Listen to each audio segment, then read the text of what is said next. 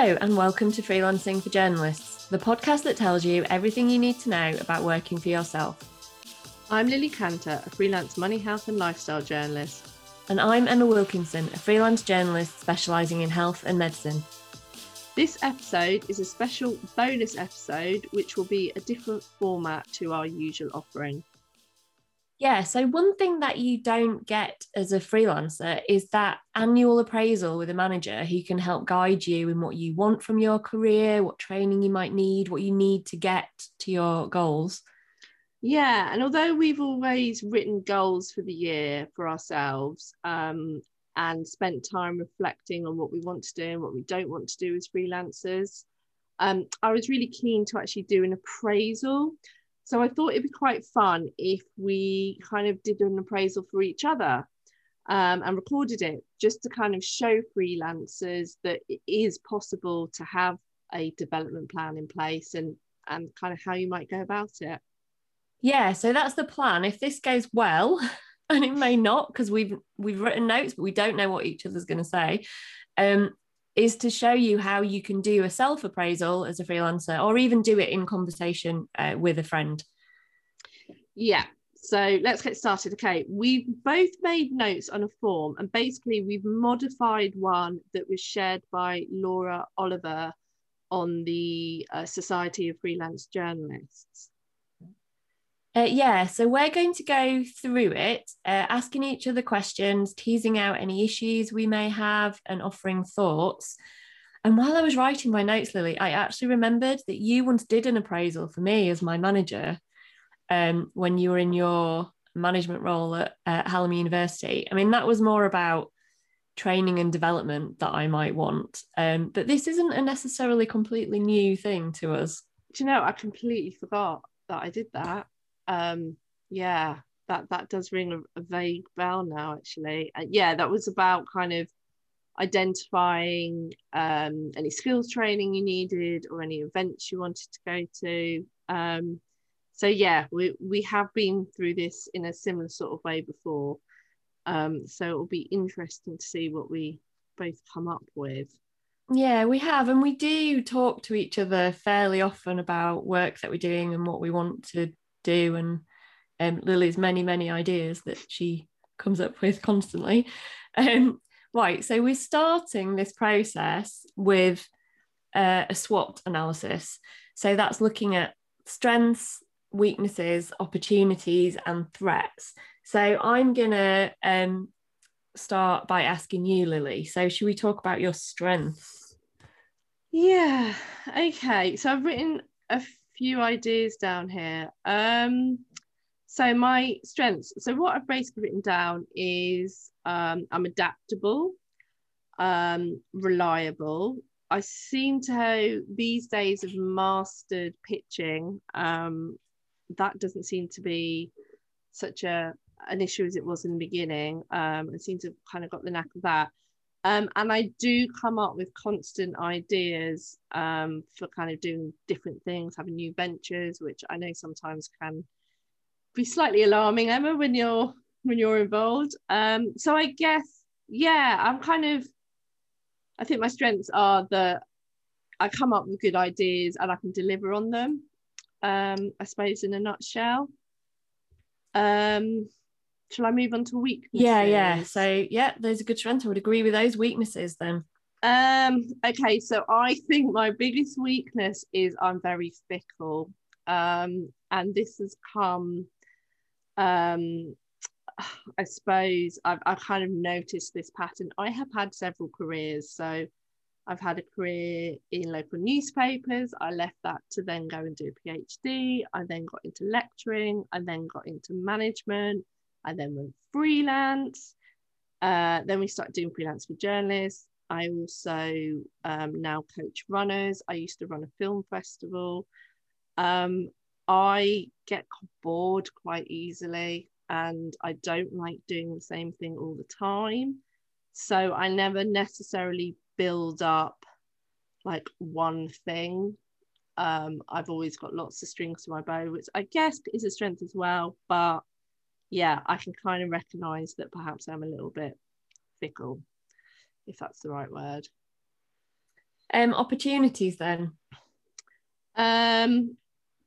Yeah, so again, I guess this comes out of sort of ideas. So I know there's like lots of different things we want to do with freelancing for journalists. We've got ideas for different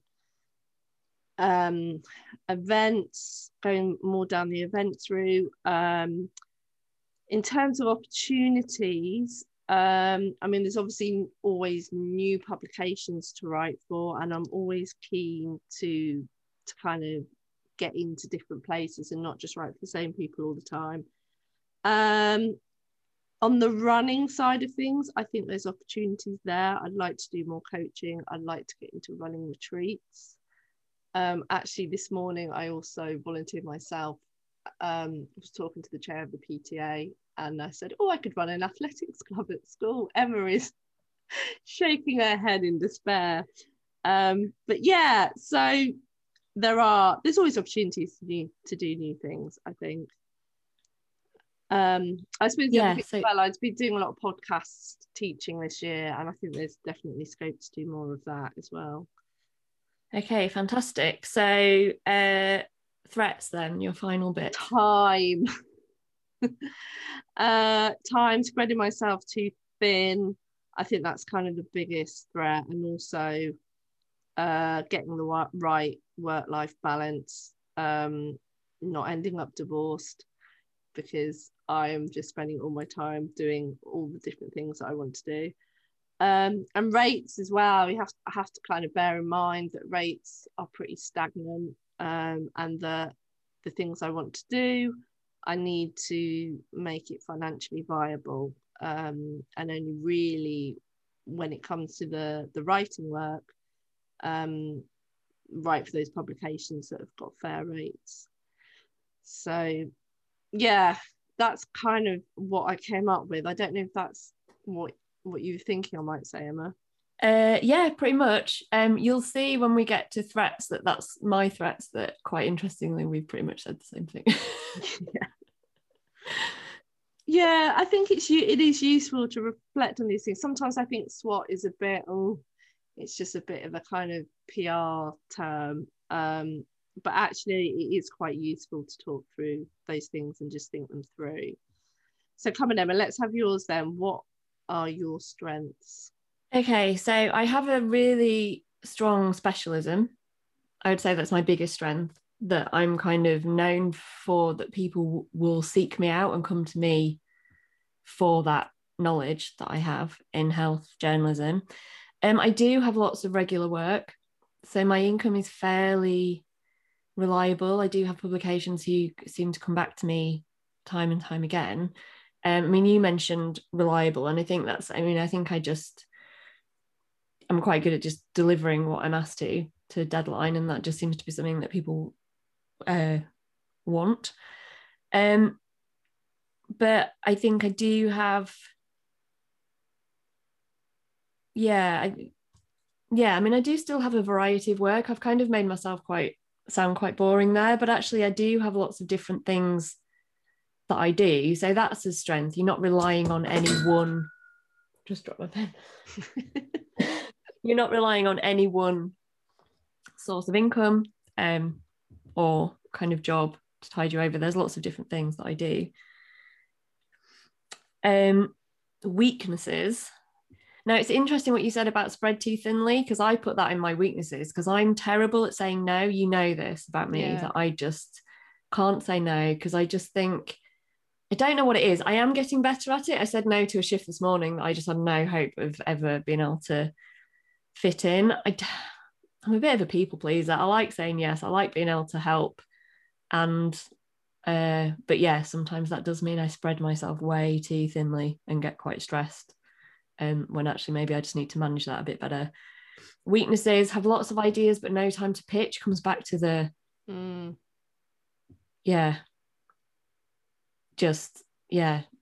I doing the things that I want to do? I don't know. Opportunities. I'd like to pitch, and I've said this pretty much every year since I have gone freelance. Every year at the start of the year, on the 1st of January, I write in a notebook all the things I want to do over the next year. every single time it has been about pitching work to more mainstream publications, to national newspapers, to kind of getting my foot in the door in kind of more mainstream work. And going back to the strengths, that never happens because I do have this kind of constant stream of reliable work, and stuff just gets pushed to the bottom of the pile. So I really would like to address that, because that's something I'm so keen to do, and I've never, like, I need to make the time for myself to do that, I think, because there are lots of opportunities there. Threats, yeah, I take on too much. Budgets are not great. Some are disappearing. There's publications that I work for that used to be print and online have moved to online. When coronavirus hit, lots of freelance budgets suddenly disappeared. It's the first thing to go. So even though I have got reliable work, it's not necessarily set in stone. And as you mentioned, Lily, about rates. So rates are really stagnant. I'm working at the same rates for many publications as I did when I started working for them 10 years ago. And I need to try and wangle some more flexibility in those budgets, because I think they're paying for my expertise and experience and specialism, and I think they get something from me that is worth more. So it's just about how you have those negotiations, I think, rather than just thinking, well, there's no give in those budgets, so I'm just going to carry on at this same rate forever and end up working twice as hard to try and boost my income. So yeah, were you surprised by it? I don't think you'd be surprised by any of those things that I mentioned. No. No, not really. I mean, the other threat that is on there is with regards to teaching. So I'm an associate lecturer at Sheffield Hallam, which I've done for years and years. But as an associate lecturer, that is obviously not, it's set in stone. The teaching hours that you get changes over time to time. There's, pay rates change. There was a bit of a row about marking this year, and there's lots of uncertainty there about whether you get round to September and you are going to be used again. And it is something that's going to continue. So I think I need to think a bit more about what I want from that part of my career as well. Yeah, and not necessarily, I suppose, again, having all your eggs in one basket with that. They're all things you've mentioned before, particularly about pitching to national publications. I was going to ask you actually about that pitch you did the other day, whether you sent that. No. No, I have a pitch waiting to go, and then every week is just booked up, and I think if I send this pitch and they pick it up, how am I actually gonna I'm too impatient. If I get an idea, I just pitch it. Even if it's a new publication, I just get overexcited and send it, and then I worry about the consequences later. And that comes down to my this kind of fickleness, I suppose, of gotta act on it fast before I move on to the next thing. Yeah, I mean, that's quite, I wouldn't ever sit down and kind of do a SWOT analysis. That just seems like too corporate speak to me. But actually, that was a really good way to set the scene for the next questions that we have. It did get kind of the ball rolling and got me starting to think about different things. So we're going to move on to some questions. And actually, the adapted, we'll put the original and our adapted version on the show notes and share those with you, so that you can use our template if you want to. But the first question I've got for you, Lily, is what was the best thing you worked on this year, and why was that?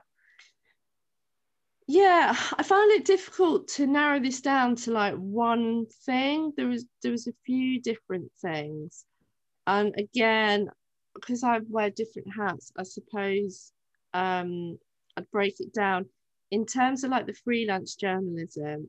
I think the things that I really enjoyed the most were the more kind of in-depth features, the kind of meaty stuff. I really loved writing for Moneywise magazine, and I was gutted when that was closed.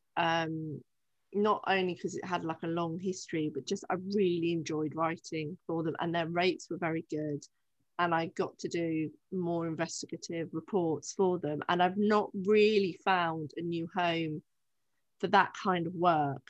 I mean, I did do a cover feature for Pulse about COVID, the rollout of the COVID vaccination. I really enjoyed that.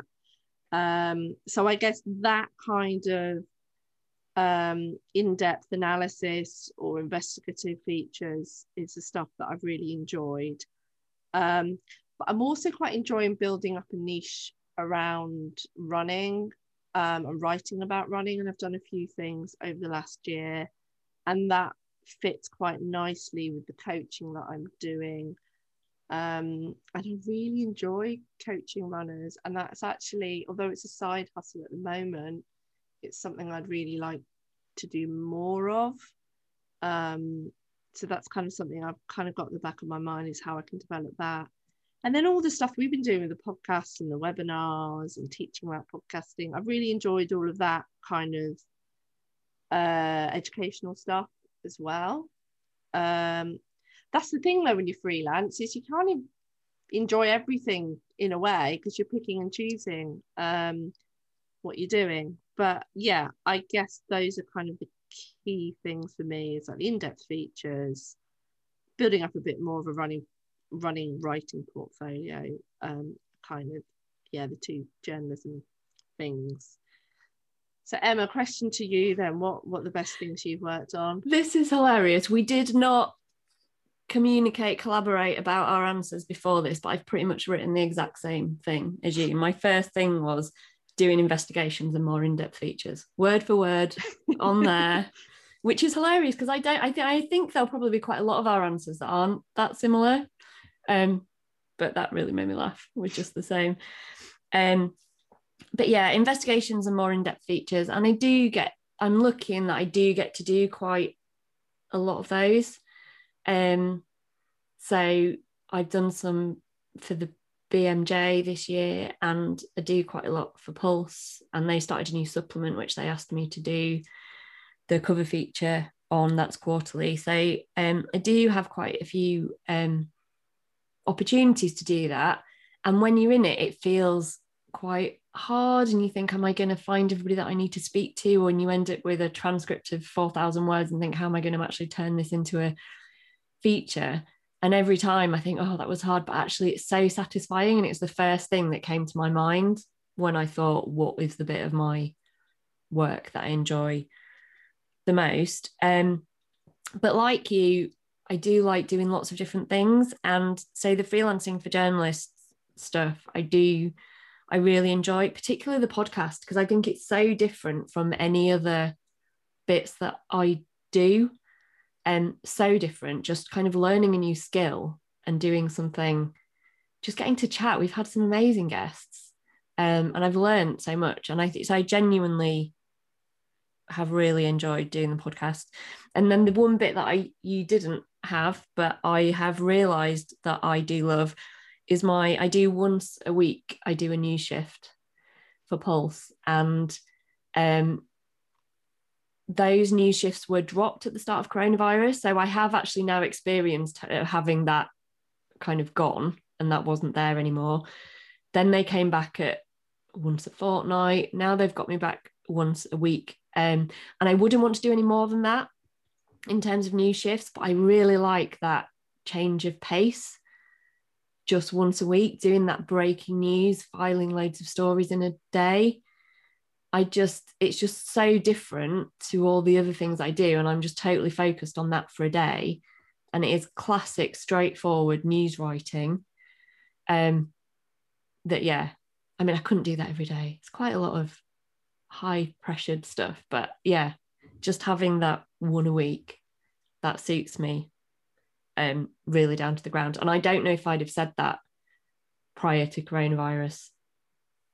It's kind of not having something and then it comes back. Like, that's it, really interesting. Like, you don't know you miss it until it's gone. Yeah, exactly.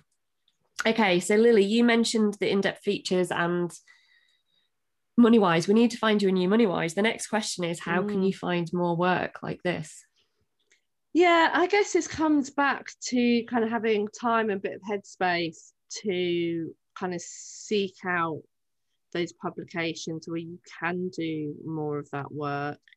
I did have a virtual coffee with an editor the other day, and that was really useful to kind of find out what they're looking for and whether there was, you know, more scope for kind of doing the kind of stories that I'm interested in. So yeah, I think it's just kind of doing the research, making the contacts, in order to do that. I mean, I don't have a problem coming up with the ideas. It's just kind of finding a home for them. And like you say, you get bogged down in the kind of regular work, and some of that regular work is quite easy. So I'll see stuff that I can pitch, and I know it'll be quick to turn around. I know it'll get picked up. It pays quite well, but actually, is it as fulfilling as other types of stories? And should I be spending a bit more time initially making some more contacts so that I can do that more fulfilling work? It's just getting that balance right, I think. So yeah, it's just down to doing some homework, really, I think, with that.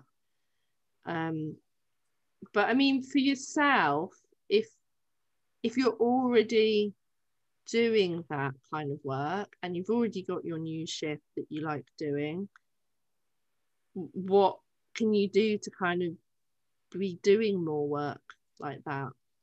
Well, I was thinking about this, and I mean, when it comes to the kind of more in-depth features and investigations, I was thinking, are there different people that I can do it for? I mean, this comes back to working, pitching. I have lots of ideas. I think this would be great in, you know, this newspaper.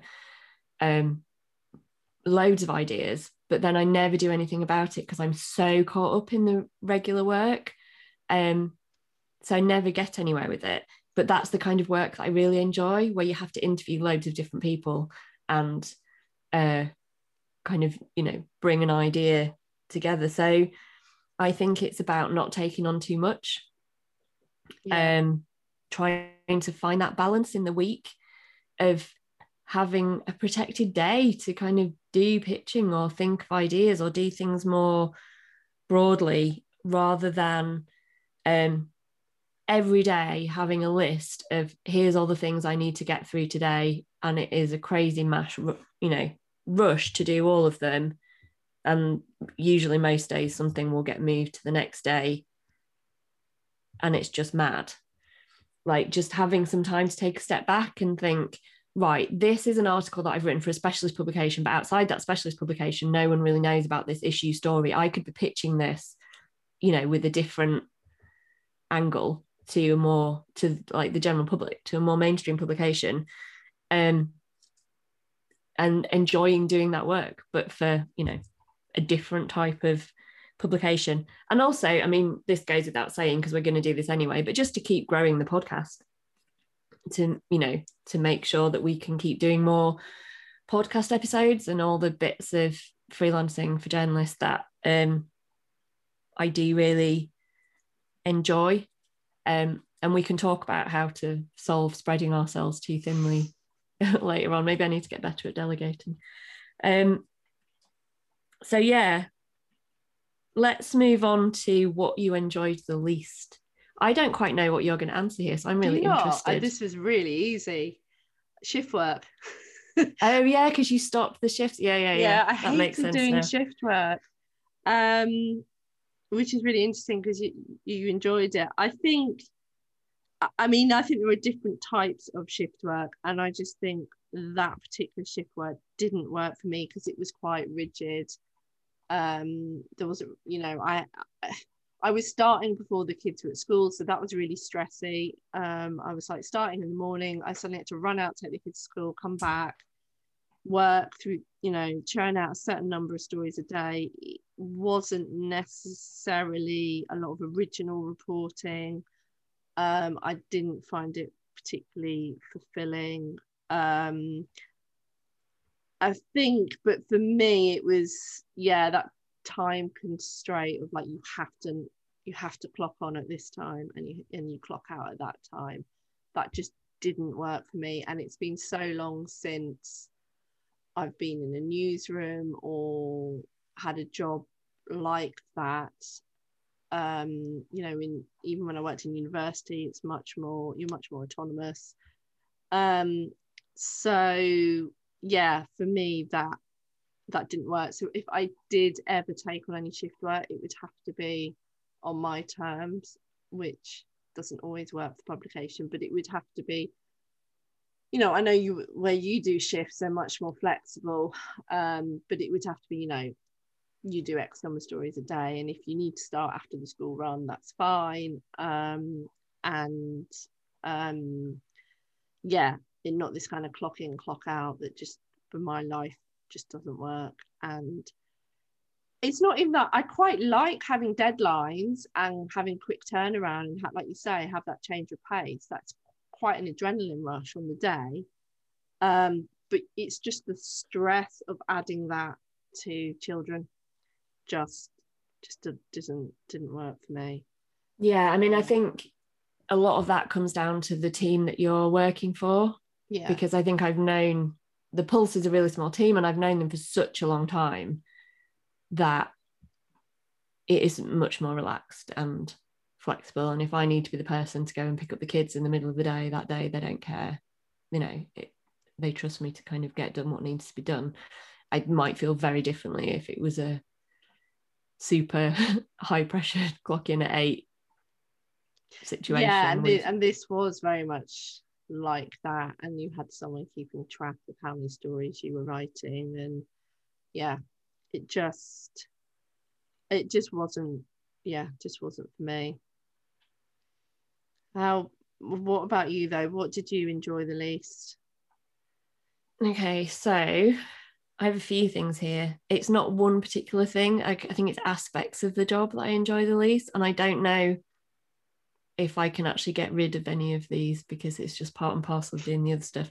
But any kind of organizing other people to do something, boring admin, chasing photos drives me up the wall. Like, I can't tell you how much I hate it, because and there's a theme here. It's all where I have to rely on other people to do something for me, or to say yes. It's like herding cattle sometimes, and it's just I can't. My partner's a project manager, and I don't know how you do that job. I can't, like, I think this is why I'm freelance. I just want to be in control of what I'm doing, and I know I'm going to do it, and that's fine. And when I was thinking about the bits also in the year that I didn't like, I've done lots of, like, we've done it together and I've done it individually as well, guest lectures at various universities. And that was super enjoyable because it was kind of going in for an hour, giving some expertise. That might have been quite hard to organise pre-coronavirus, but now we're all on Zoom. That's great. Teaching a module, a practical module that I would normally teach face-to-face, and doing that online, I didn't enjoy at all. And I know that's nothing that is in my control, and we all did our best and the students did great and we all did fine and we got there in the end. But I don't know how to teach news writing when you're not kind of stood over them behind the computer editing their work as they go. And I've always loved teaching, and it just felt like, oh, let's just get through this, which is a it's just a different approach, just a different mindset. Like, we're just going to get through this. So I really didn't like that. But then I suppose that's going to go, isn't it? But it's just really interesting though, because I love teaching online, but I love doing the webinars and things. I think it was the whole module of student. I don't know. It just didn't. Depends the subject. Yeah. Yeah, because teaching podcasting online I found worked really well, and I got good feedback. And there are elements of it that next year that we're going to keep online, because the students were recording online, so you can't in a classroom get them to record online. So that respect, it worked quite well. And I think maybe there's subjects that work and subjects that don't. Yeah, engagement I found was much better actually. But yeah, I think it's all about learning about what works and what doesn't.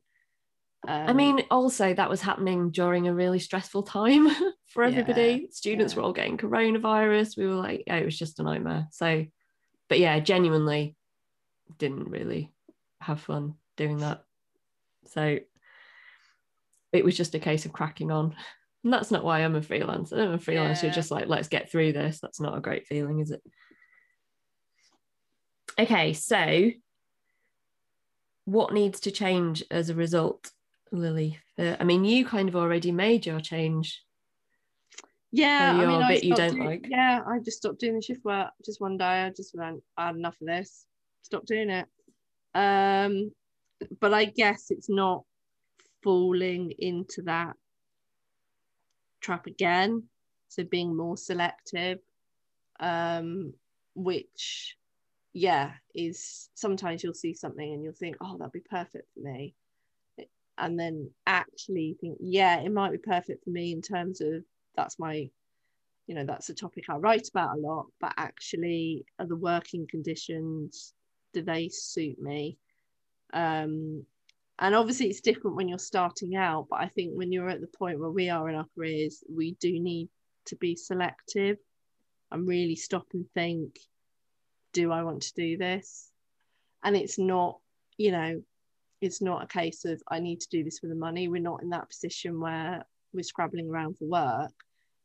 We do find it difficult to say no, but if you're putting yourself forward for something, then think, why am I putting myself forward for this? Do I really want to do this work? Is it going to fit with my lifestyle, my bigger aims, I suppose? It's like there will be occasions where opportunities that on paper look like, oh, that this is regular work, or it's for someone that you really respect, or whatever it might be, but taking that step back and thinking, actually, on a day-to-day practical basis for me and what I enjoy and how this is going to fit into everything else, is this what I want to be doing?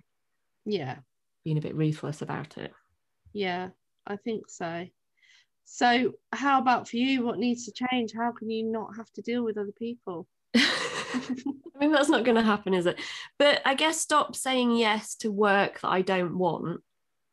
So there have been occasions when I've said yes to doing something that I know is going to be a hassle. I know from the start, from what they're asking, that this is just going to be a faff. And actually, when you take into account the money that they're offering, that's actually not enough for the amount of hours that I'm going to spend chasing and messing around trying to sort this out. I mean, I think we'd all like to campaign for publications to bring back picture editors, but that's not going to happen. But yeah, just taking a step back and going, actually, what am I getting out of this? Like, you don't have to say yes to everything if I actually just don't want the hassle of dealing with that particular bit of work that I know is not going to be straightforward. Just say no. And when it comes to the university stuff, I mean, coronavirus aside, because let's assume that in September we're all back as normal face to face. And I do need to have a think about where my university teaching fits in with everybody else and everything else I do and what I want to do with it. I've kind of fallen into a pattern. And every year, I don't even know in September if I'm going to be asked to teach. And I don't know, that just feels a bit, I feel like that's not something that I'm very in control of. Every other bit of my work, I'm more in control of it, if you see what I mean. But, I do enjoy teaching, the, pre-COVID version of it. Yeah, I guess I think I need a bigger reflection there on how it fits in. And I don't think I've quite come to a conclusion about that yet. Yeah. Have you thought any more about like switching from that being a associate lecturer to something more permanent, like having a small contract? I think for me, that's a definite no. A few years ago, Lily, I did apply for a more permanent role that then didn't really exist.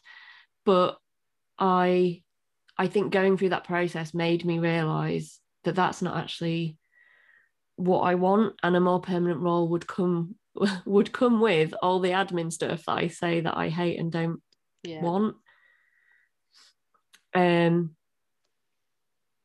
But at the moment I am in a kind of no man's land. Yeah, at least you've got the security of, like, I've got a 0.3 contract, which basically equates to a day and a half a week. So at least I know I've always got a day and a half a week of teaching. I don't know what subject necessarily that's going to be on, because I tend to change my mind what I want to teach on every year. But yeah, you've got that security. But then again, you've got that security to a certain extent with your shifts, haven't you? Yeah, I mean, I think the tricky part is that there wouldn't, as far as I can tell, there wouldn't be an opportunity for a small part contract. Not at the moment, no. So, and I wouldn't want anything anywhere near 0.5, or above. So it kind of goes out the window.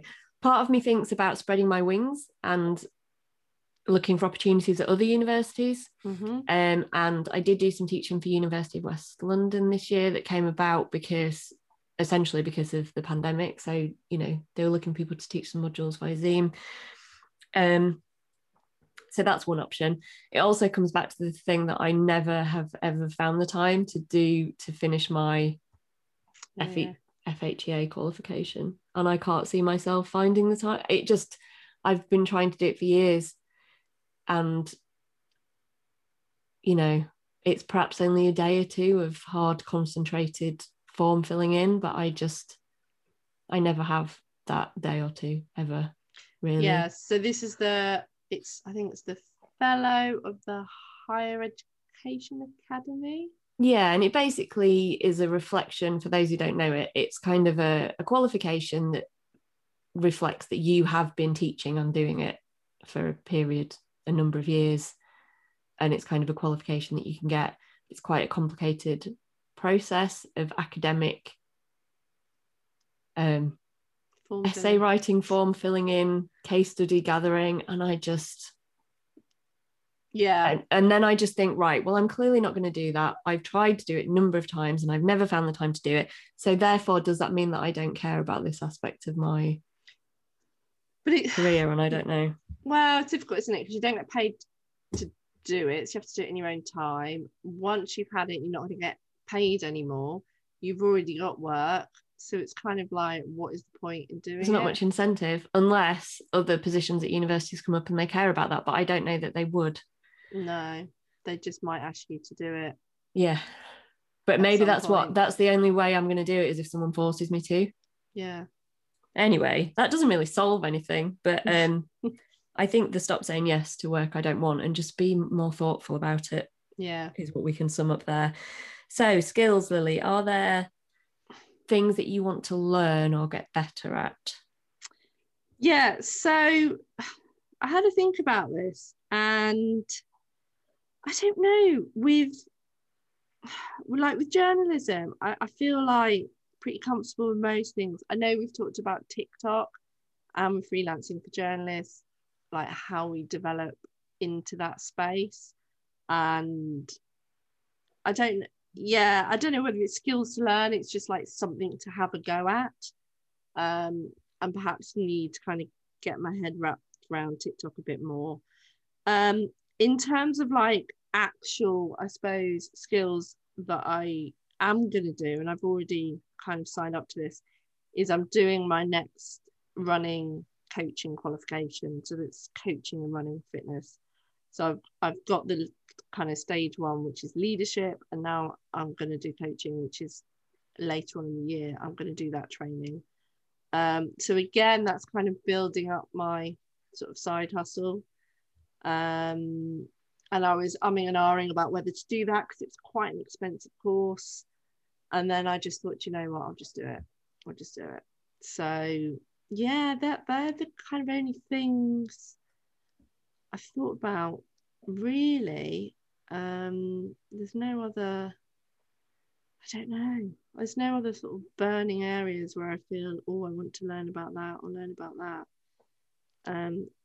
What skills would you like to I learn? had TikTok on mine as well. The problem is, can you learn about TikTok without having to go into it? Because every No. time it makes me want to throw my phone at the wall. I would, one thing that I've actually had on my list for a while, and I did do something towards this in the start of the pandemic, is to be more skilled at using Excel and be able to like manipulate data and just be more kind of fluid and clever about taking a data source from somewhere and making pivot tables and just using it to kind of find stories. And I did do a BBC free course at, over like 2 webinars at the start of the pandemic. They were putting loads of free stuff online about using Excel and pivot tables, and they had examples and stuff. So I've made a start, but I think I would like to know and learn more about that because I'm still pretty basic. And I have done investigations like FOI stuff where I'm collating loads of data, and I always think there's an easier, simpler way that I can do in this. So that is still on my list.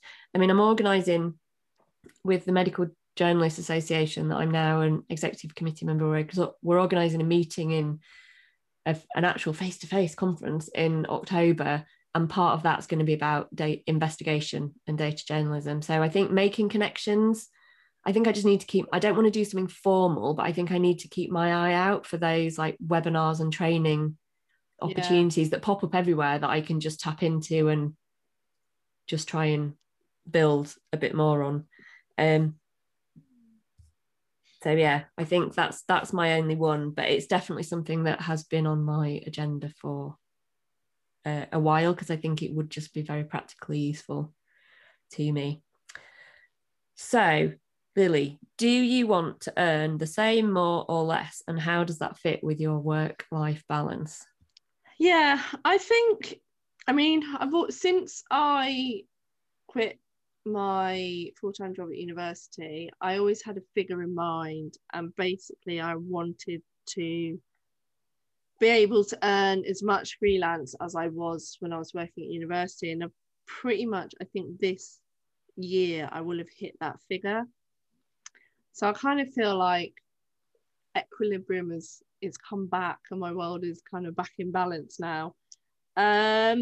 So I don't want to get too bogged down with kind of saying, oh, I want to earn more, because then that means I start on taking on more work, not being as selective, not necessarily doing what I want to do. So I'm quite happy kind of just staying where I am at the moment. To me, it's more important that I have the right life-work balance. Now, I am a workaholic, so that balance does kind of mean quite a lot of work, but it's about choosing the work that I want to do.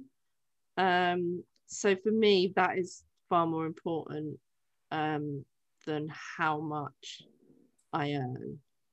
As long as I kind of can keep at the same level, I think that's what I just need to keep bearing in mind, because I think it is quite easy to kind of chase figures and think, I want to grow, think of yourself as a business, I want to earn more each year. But actually, that's not why you're freelance. So, I think it's just about getting that balance right. What's your take on this? Yeah, so quite similar. I mean, I think I have earned more this year than ever before. But it's also the first year in about 10 years where I've not been on maternity leave or been working part-time in theory. So my youngest started school in September. So it's actually the first time when I have actually got 5 full days to run it, even though I was probably working full-time hours quite a lot of weeks, but it was crazy manic firefighting evenings and weekends exhaustion, and that's not a good work-life balance. So I'm really pleased that naturally I've got to this point where I am working 5 days a week and full-time again, and I've earned more doing it. So it's working. It's not that I've suddenly expanded into this 5-day week and there's nothing to show for it. And actually, it's enough. I'm not that, it's fine. I'm earning enough to make a good living, and that's fine. I think there are little tweaks around that I would like to make. So there are certain bits of work that I do that I would like to make more from, because I think I'm not earning enough for the skill that I bring to the role. So there's some bits and bobs of negotiation to be had there. And I'm getting better at not working evenings and weekends. I'm getting much better at that. So that was something that I was working on, and hopefully that stays. We are both, well, it's not the first time for you, Lee, but we're both having got an interesting experiment in sort of taking the summer off, more or less. Mm-hmm. And I also did this at Christmas for the first time. I took 2 weeks off. And we've, put a pot of money aside so that we can take a decent amount of time off over summer. And I kind of want to see if that works and how I feel about that. And if, do I want to work those term time hours? Is that, if going forward, is that what's going to work? How many weeks are you planning to have off in the summer? Okay, so I've got 3 weeks that I'm taking off completely. And then the other 3 weeks of the summer holidays, I'm only working 1 to 2 days in each of those weeks. And I've already kind of booked that time in. So that we don't have to use any kids clubs or anything like that. So I think it's a bit of an experiment. Is that what I want? What happens to the work? Does it come back? I assume it will. It'll be fine. But so that's something then, thinking about going forward. Do I need to move into a proper term time working pattern? Will that fit? Is that what I want? Yeah. Do you want to spend 6 weeks with the kids after? Maybe not. Maybe it them? Won't work. But it'll be an interesting experiment because I've never done it before. And because we've kind of saved for this, it's not, I don't think there's not going to be any noticeable hit to income, which is always what's put me off in the past. So it'll be interesting to see if we come back and do this in a year's time, if that actually worked or not. Okay, so let's go into our, Lily, where do you see yourself in the next year? Or, as the question says, what is your 1 year goal? I want to write another book. I had that on my 5 year. You're very ambitious. Okay. I've got more than one book on my 5 year. I suppose it depends like where this year starts. So I'm thinking more maybe like 2022, when I'm thinking like that year, what do I want to do in that year? Because I feel like this year is pretty much planned. But I think I would like to build my portfolio around running, writing, and perhaps build up a little bit of more of a niche. And I've already got a couple of things commissioned by Running Magazine. I'd very much like to get into more running magazines. And it's just a little bit of a challenge for myself as well. I think that's what I quite like about that. I did sit and think, but there's loads of people writing about running. And then I thought, no, actually, when I started freelancing, that was my worry. There's loads of freelancers out there. How am I going to make my own mark? And actually, it was fine. So I think I just need to not worry about that. I guess build up my running, writing portfolio. I want to increase the amount of running coaching I'm doing, and those two kind of fit quite nicely together. I've got ideas around a book, and that's probably related to running as well. But I've always said this, and this is kind of like you, Emma, saying with your pitching to nationals. I'd like to do a long read. I'd like to pitch a long read, but I keep kind of putting it off. And I did have some ideas, but they're a bit out of date now. So I haven't quite come across the subject yet. But I really like the idea of pitching something kind of long form.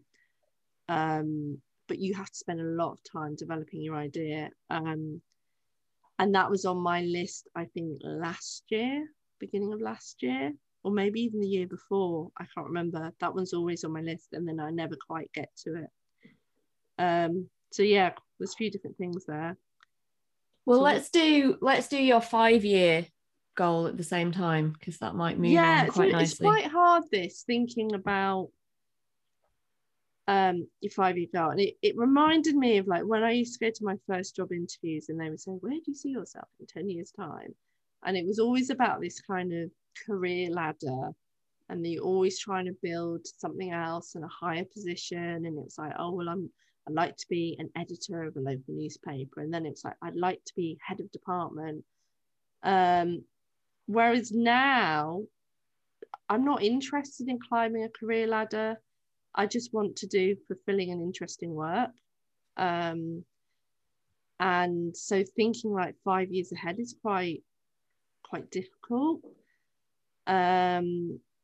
So I've just written like more books. I'd like to write more books. I enjoyed the book we wrote together, and there's just something quite nice about having written a book. I don't know, there's something tangible about it, I guess, because a lot of the stuff we write is so kind of disposable, and having that writing that kind of lasts. Are we talking non-fiction? Oh god, yeah. I figured, just to make it clear to everybody. No, I'm not writing any fiction. God, no, I'll be awful at that. No, definitely not. We're talking non-fiction. And again, I guess the area that I see developing as kind of a new thing is building up the running coaching and this idea of doing running retreats. And I love to be able to take people away to do running in different places in the UK, that perhaps are not like really intense, like let's run 100 miles this weekend, but kind of more of a intermediate level. And I can kind of see that being a sort of thing I could do in retirement as well. I know like that's a bit of a way off, but I just see that's quite a nice little thing to do on the side. But I don't know, because I know that, in a year's time this will probably all change and I'll be wanting to do something completely different. So I mean, if you'd have asked me 2 years ago where we'd be at with freelancing for journalists, just as a starting point, then we were in the midst of finishing the book and wouldn't have had any of these ideas. So it does seem a bit like especially the 5-year ones, I found that really should hard. be a bit more abstract, I think, because that's the point about freelancing, isn't it? You're not moving up a career path, you're just doing the bits you enjoy. So that is going to change all the time. Yeah. Come on then, what's your 1-year goal? Okay, so 1-year goal is to have a feature published in a national newspaper. That's dead easy. It's been the 1-year goal for a long time. Yeah, that's doable. To get, in terms of freelancing for journalists, to have more video content, whether that ends up being TikTok or something else. That's something that we haven't done, and I think is probably a natural step that fits with the other things that we do. How we go about that, I'm not sure. And just generally less firefighting, more organised, planned work, and less spending all my weeks firefighting and doing things at the last minute, I think. Yeah. I mean, I like a short deadline, but then there's a limit, I think, to how much your brain can cope with. So for 5-year goals, we've moved from having the one feature in a national to it being a regular thing. That's one part of what I do that that there's makes sense. lots of mainstream publications that I work for, and I have a real portfolio of that. I'd actually put down another book, which I think might surprise you, because I think I always make a strange noise whenever you mention writing a book. But I think there's enough distance between the previous book that I can appreciate. I really enjoy having the book, and actually it would be non-fiction for me as well. But the fact that I go back to our own book and look up things and refer to it, I think it's I'm using it as a resource. It's amazing. But I think if that could be done in an organised, manageable way that wouldn't send me into a tailspin, I like the idea of having another book as well. And I think second time round, I would understand the process a bit more, and that might be a bit easier anyway. And yeah, I mean, the 5-year thing is a bit difficult, isn't it? So this is really kind of abstract and nothingy. I enjoy the freelance work I've done, and I've done it for years, and I can't see that changing maybe other than who I write for. So then I started thinking about freelancing for journalists, and yeah, just to really kind of properly embed it as the organization for providing resources, support, training in freelancing. Yeah. That's good to know. Because it could have been like, yeah. I'd just like to give it up, Lily, if I'm honest. Yeah, no, it wasn't. But again, it's just a bit of a overarching thing. There's no real specific things there. Okay, so we were going to finish with 3 action points for each other. Have you actually written some? I have, for you, yeah. I've got 4 actually. I'm going to make you go first because I still need to think. I've got some notes here. I've made some notes, but I'm thinking. Okay.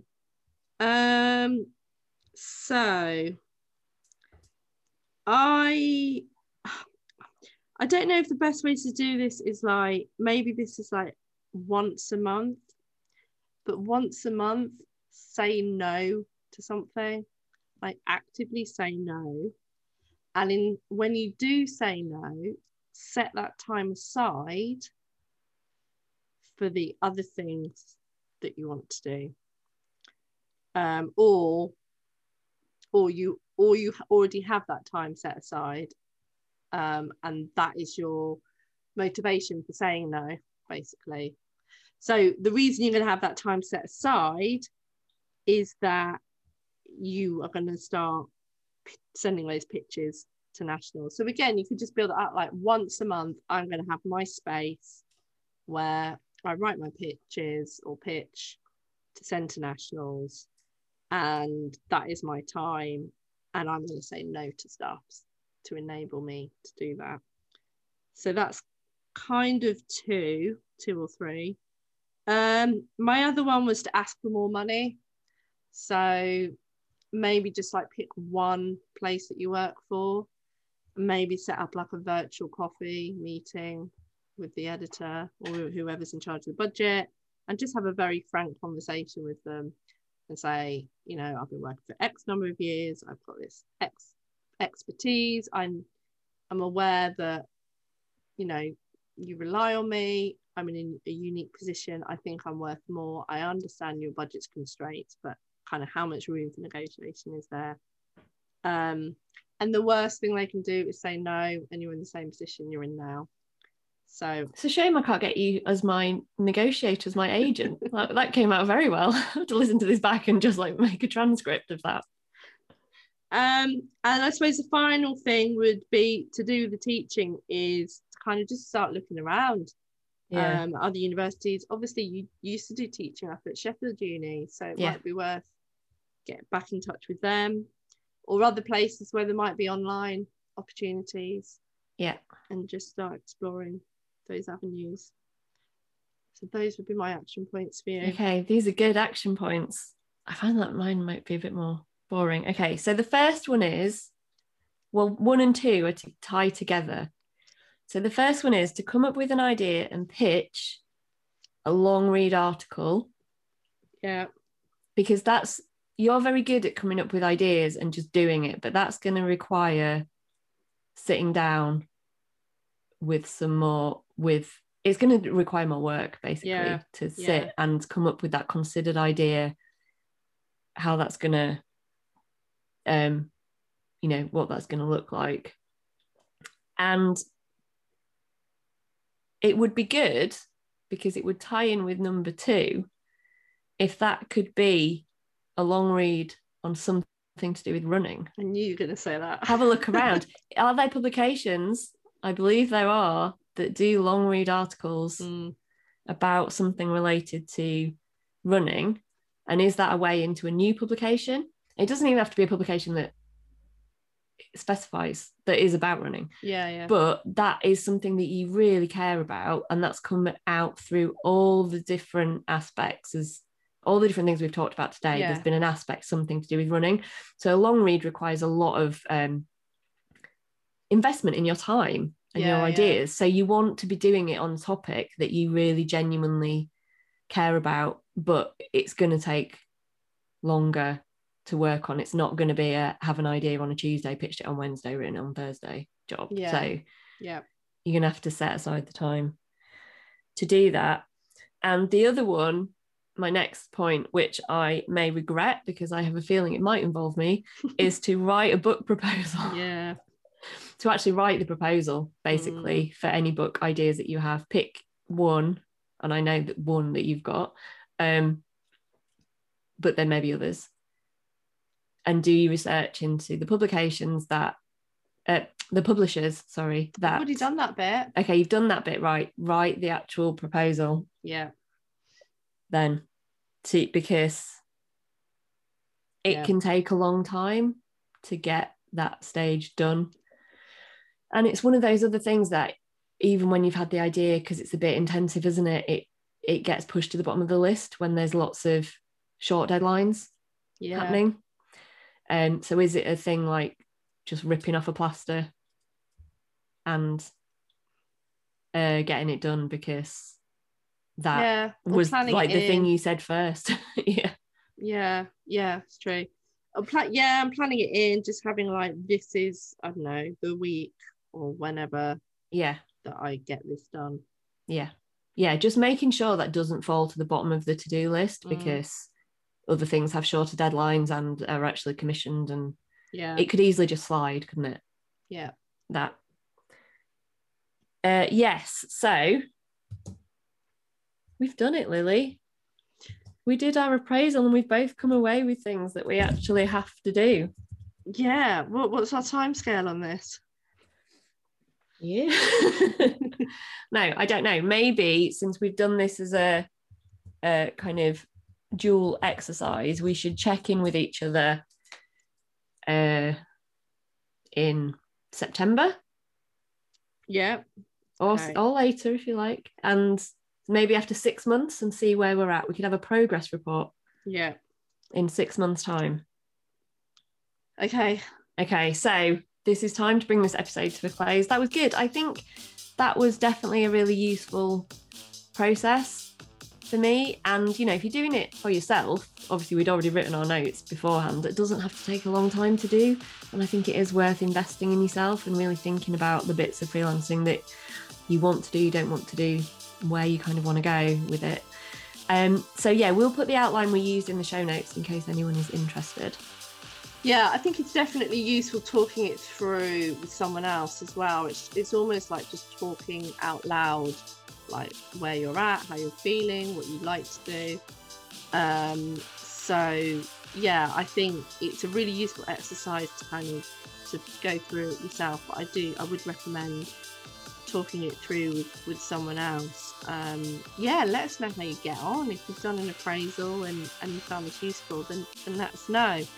And if you want to know more about any of the stuff that we're doing or our plans, the stuff we've talked through today, then head over to freelancingforjournalists.com. Also, come along and follow us on Twitter, where we're at freelancing4. You can follow us individually. I'm at Emma Journo. And I'm at Lily Cantor. And if you haven't already, come and join our Freelancing for Journalists Facebook community. Maybe you can meet your freelance buddy who you can go through your appraisal with. Also, hunt us out on Instagram. And you never know, we might turn up on TikTok at some point as well. You never know. We're going to be recording Series 6 in the autumn, and we've got some great topics lined up. So we'll be back after a nice long summer break. Goodbye for now. Bye.